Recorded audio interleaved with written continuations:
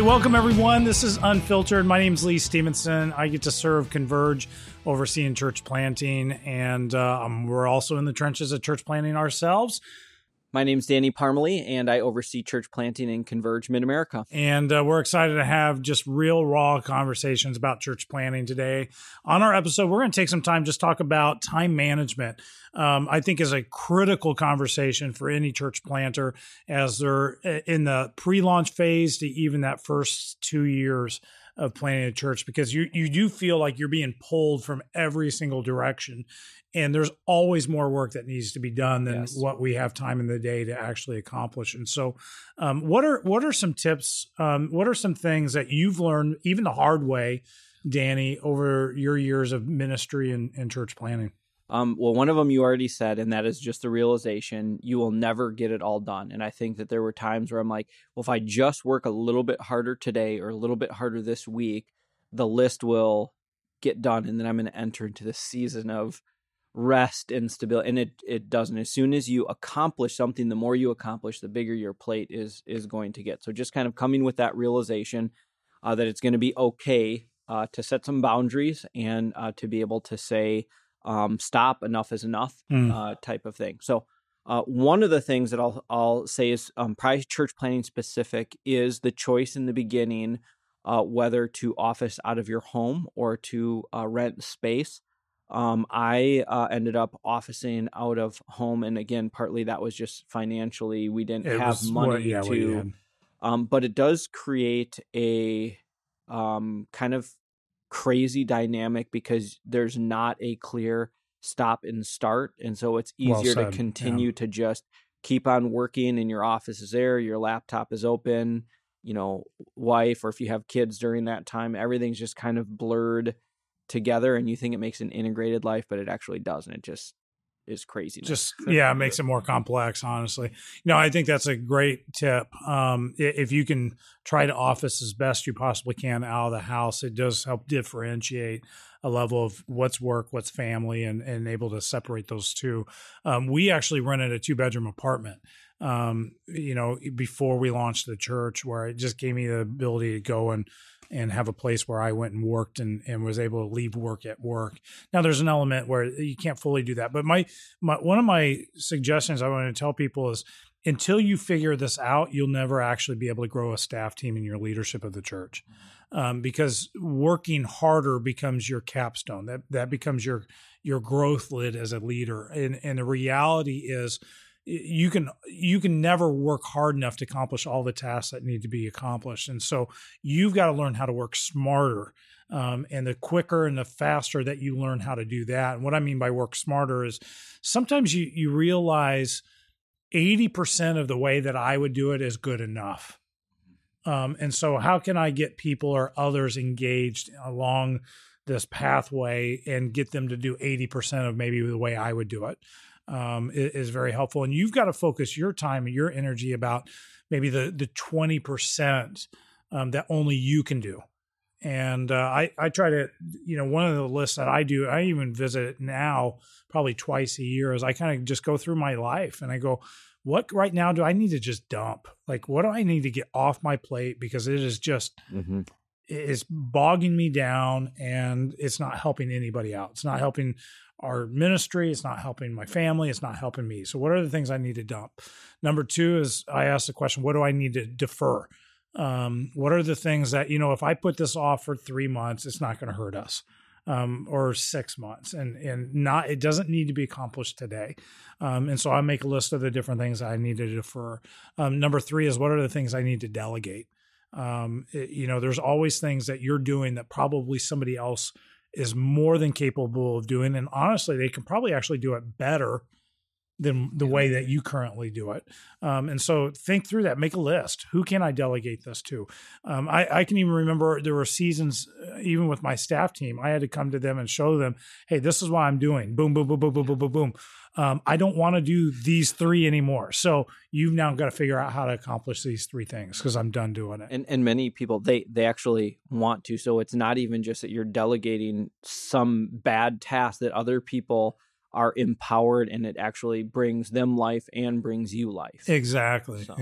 And then the fourth question I ask myself is, what are the things that only I can do in our organization? And I try to make that list. And then lastly is I ask myself, if I were able to give myself double effort in these specific areas, we would see double the results. And those 5 questions really help clarify for me, how are my rhythms?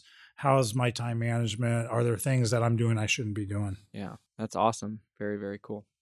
I'm right now, I'm actually just getting done reading a book called Peak Performance, and it's total, secular book, but in there. That's allowed? Yes, it is allowed. Learn a lot of stuff there. And it is interesting because their whole premise is really a biblical principle, which is rhythms of stress and rest. And that is really what brings people to their peak performance. And so, and we may have talked about this already. I can't remember if we did or not, but just the importance of knowing what some of those rhythms of stress and rest are on large scale, even, taking this amount of vacation per year, but definitely down to the biblical sense of making sure that you really prioritize that Sabbath and family time. And it's easy to say, oh, well, God just needs me to work so hard and to do all this stuff for the church plan. So I'm going to, and people will praise you for it because you're praised for working harder for the church and you're sacrificing.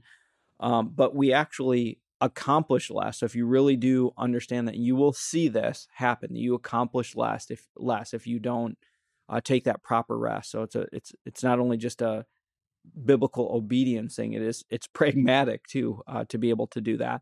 And then learning some of those different boundaries are just really important for time management. What were some of the boundaries? I don't know if you had any specific boundaries that kind of helped you. A couple things. I mean, it was literally writing the schedule down in the calendar all the time. And I always put family priorities first. So when our family vacations, birthdays, different things like that I just knew were non-negotiable. And so I didn't schedule things during those time periods. Friday was always my Sabbath. And the reason why I chose Friday was, I know a lot of pastors take Monday off because you're shot and you're exhausted. I didn't want to lose my day off when I was tired. And so I was like, there are certain things that I can do even when I'm tired. And so those were the things I did on Mondays. And so Friday, I actually had pretty good energy on that day off. And so that was a day off. Little things like 4:30 in the afternoon was exercise, period. Like I made sure that I always got my exercise time in between 4 and 4:30. I go out and ride my bike and do different things like that. And that helped keep me healthy. It helped me get through emotions that I needed to deal with before I walked in the house. And then it was little things like I had learned this a hard way. My wife confronted me on the fact that I was walking in the house every evening on the phone, and my kids would run up to me and want to give me a hug, and I was distracted from them. And she said, "Do you realize, what's going on?" I said, "I am so sorry. I never even realized that." And so I learned, I got into the habit of, if I was on the phone in a conversation and the conversation wasn't over when I got in the driveway, I didn't get out of the vehicle until the conversation was over. And when that conversation was over, I walked in the house, gave my wife a kiss, hugged the kids, and I put my phone in a drawer. So that way it wasn't this constant distraction for me. That's good.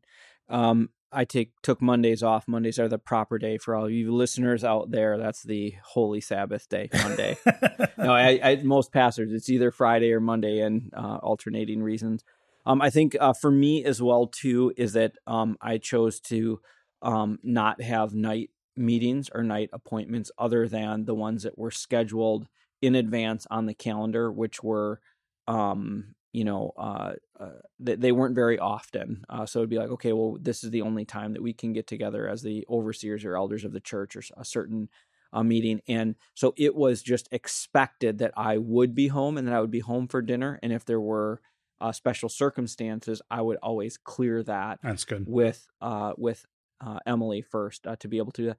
And honestly, that was a help to me. So I would never be like, well, I want to meet, but my family needs me home. It was just so nice to be able to say, no, this is the way that I just operate and run things. Yeah. Similarly, I got to the point where I only did one breakfast meeting a week. There was only one day of the week that I would do a meeting before 8:30. And there was two reasons for that. One, I wanted to connect with my kids before they went off to school. The second reason was my brain is the sharpest in the morning. I'm just a morning person. And so I didn't want to get into those periods when I was sharp, where I needed to problem solve. I want to spend time with the Lord when my brain was the freshest. And so in order to keep that, I had to discipline myself to say only one morning meeting a week, and that was it. Yeah, that's great. Any other tips or tricks that you've heard of people in general as far as time management? Pay attention to your calendar. Calendar are things that are the most prioritized, the highest priority early on. Put every year, a year in advance, put your vacation times down on the calendar. I would encourage you, after year one, because the first year, you just got to be there. You got to be at the helm, preaching and stuff like that. But after year one, make sure you at least take a 2-week vacation every year. So that way you get 2 Sundays off in a row. I think that really keeps you fresh, and gives you enough downtime to truly relax. I would encourage you to do a study break once a year, where you take a week away and you just kind of focus in on the year, the church, your preaching schedule, those type of things, and just maximize that time. Now, it's not I'm just going to sit at the beach. Like it's work, but you're in a different environment, so your brain thinks a little differently because of that. And you don't answer a bunch of phone calls, don't answer a bunch of email. It's time between you and the Lord, and to really help you gain focus and clarity on what God is doing in the life of your church. The other thing I would encourage you, and this is a habit I have to watch, and I think it's actually fairly prevalent in a lot of church planners, is you got to be careful how much you do on adrenaline. Adrenaline is something that if you take it continuously, you actually run out.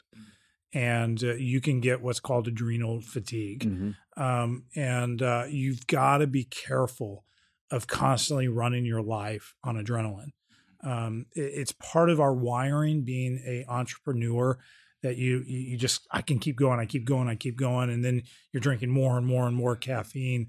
Those things take a toll on your body, and it will catch up. And so get into healthy rhythms as quickly as you possibly can, so that you're paying attention to how much adrenaline am I actually using on a daily basis.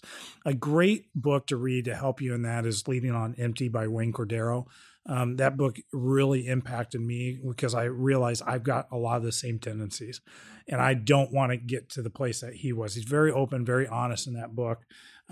Another book that's helpful is Bruce Miller's book, Your Church in Rhythm, and just talks about how to manage the tension in your time well with all the demands that you have in your personal life and your ministry life, and a very, very helpful book. Cool. How about for you? Yeah, I mean, I think the ones I said before, I'm kind of naturally kind of a scattered person, and have maybe even prided myself earlier on as being like a multitasker, and realizing really the fallacy of multitasking. And so I think of learning to batch different things. And again, I know we've said the word rhythm, and maybe it's kind of a buzzword, but it is true. That if you can start to know, okay, well, these are the days I'm going to dedicate towards preaching. These are the days I'm going to batch my appointments of meeting with people. It helped to kind of keep my mind in one thing instead of just the tyranny of the urgent and constantly, answering every email, phone call, request, putting out every little fire, and choosing some of those things that you just have to let go. And this is what's on the plate today. And of course, you build in some margin for some of that unexpected stuff, but that's how I.